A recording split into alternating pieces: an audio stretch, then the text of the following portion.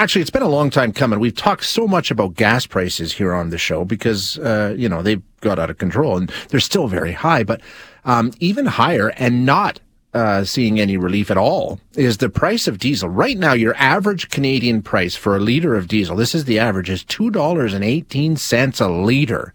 1 year ago, it was $1.43. So it's a huge increase. It's very, very high. And it has a lot to do with inventories, I think. But let's get an expert on to walk us through what's happened. And we're going to chat with Dan McTeague once again, president of Canadians for Affordable Energy. Dan, thanks for joining us. Appreciate it. Oh, good to be here. Good morning, Shay. So from my understanding here, a lot of this is wrapped up in U.S. inventories of diesel. Is that the overriding factor here? It is, but what happens in the United States has a direct relationship to the price that we pay here in Canada. And there are three markets, you and I have talked about this before, that affect all of Canada's prices, the New York, Chicago, and Pacific Northwest markets out of Oregon. And so those three reflect the supply and demand fundamentals in the United States, and they in turn affect the price that we pay for all of our fuels. And by the way, I think it's pretty true for almost all commodities, regardless of where you are. The U.S. market is important. So what's going on with the U.S. inventories? I read they were down there at their lowest level since 2008. That's a long time. What's going on? Yeah, well, we're looking at a long a story that's been long coming. Disinvestment pipeline. Also, hang on, Dan, you're breaking up a little bit. I'm going to throw you up on hold and see if Sarah can't get that line worked out. We lost Dan for a second there. I want to stick with this though, but Canadian inventory supplies of diesel fairly stable, haven't changed all that much. However, for some reason, when we take a look at the United States, their levels of diesel inventories are the lowest they have been since 2008. Let's see if we got Dan, see if we got that line cleared up. Dan, sorry, you were breaking up for a bit there. Yeah, apologies. Well, that's, I guess I won't be using Fido anymore. Listen, there's a plug. 20% below the past 5-year average. And the problem is very acute on the U.S. East and Canadian East coasts. Okay. That's where we use a lot of other fuels, not just diesel, but home heating fuel.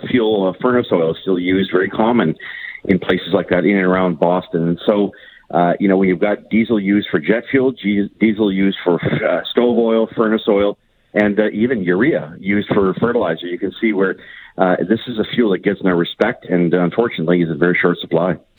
The thing about it is diesel that affects all of us, right? I mean, the price of gasoline is the price of gasoline, but the price of diesel, even if you don't drive, it's going to cost you more when you go to the grocery, when you go anywhere because of trucking, right?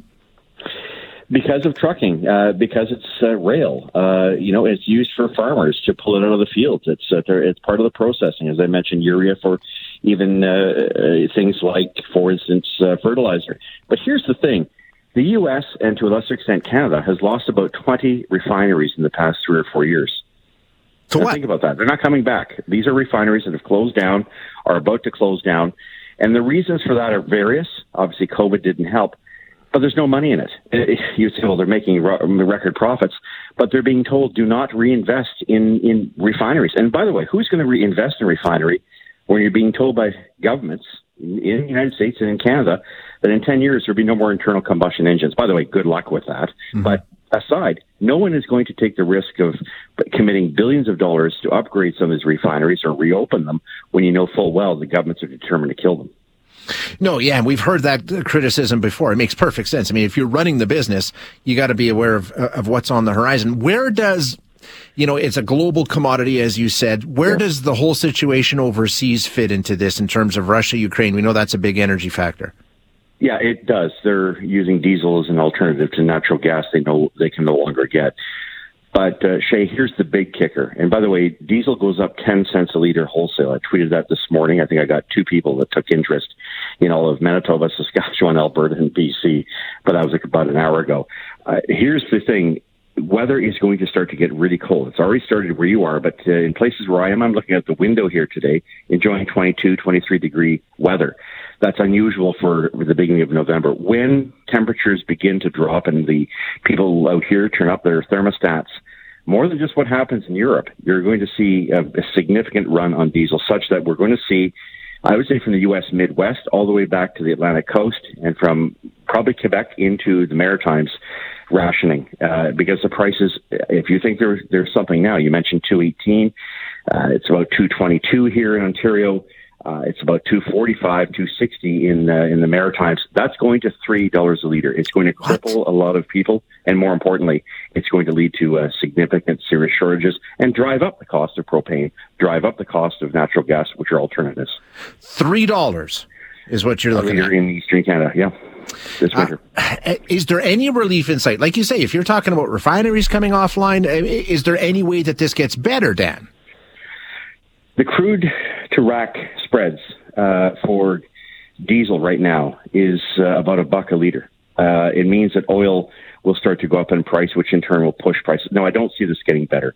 Until the war on refineries and on fossil fuels ends, and it's not going to, at least in Canada, from what we're hearing from our Prime Minister and his partner in crime, the NDP, they want to go full bore on more climate policies, which are going to have the effect of driving up prices. We also have, of course, as you know, the Clean Fuel Standard coming on July 2023. Before that, an increase in the carbon taxes.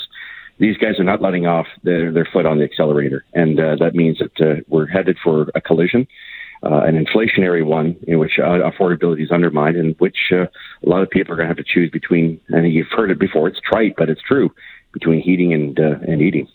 Well, yeah, and we've definitely seen massive surges at food banks and everything. It's already happening, Dan.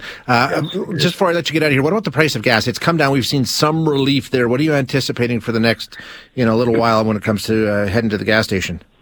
Diesel will be up about 30 to 40 cents a liter as we get it much colder, and I think half of that will be gasoline.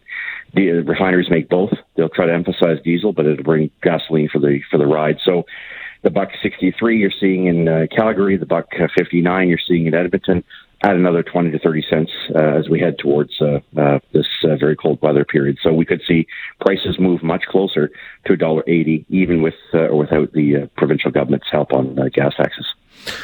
All right. Not a lot of good news today. I don't think I was expecting it. Never is. I wish I was doing something else. Okay. Thanks, Dan. I appreciate your time.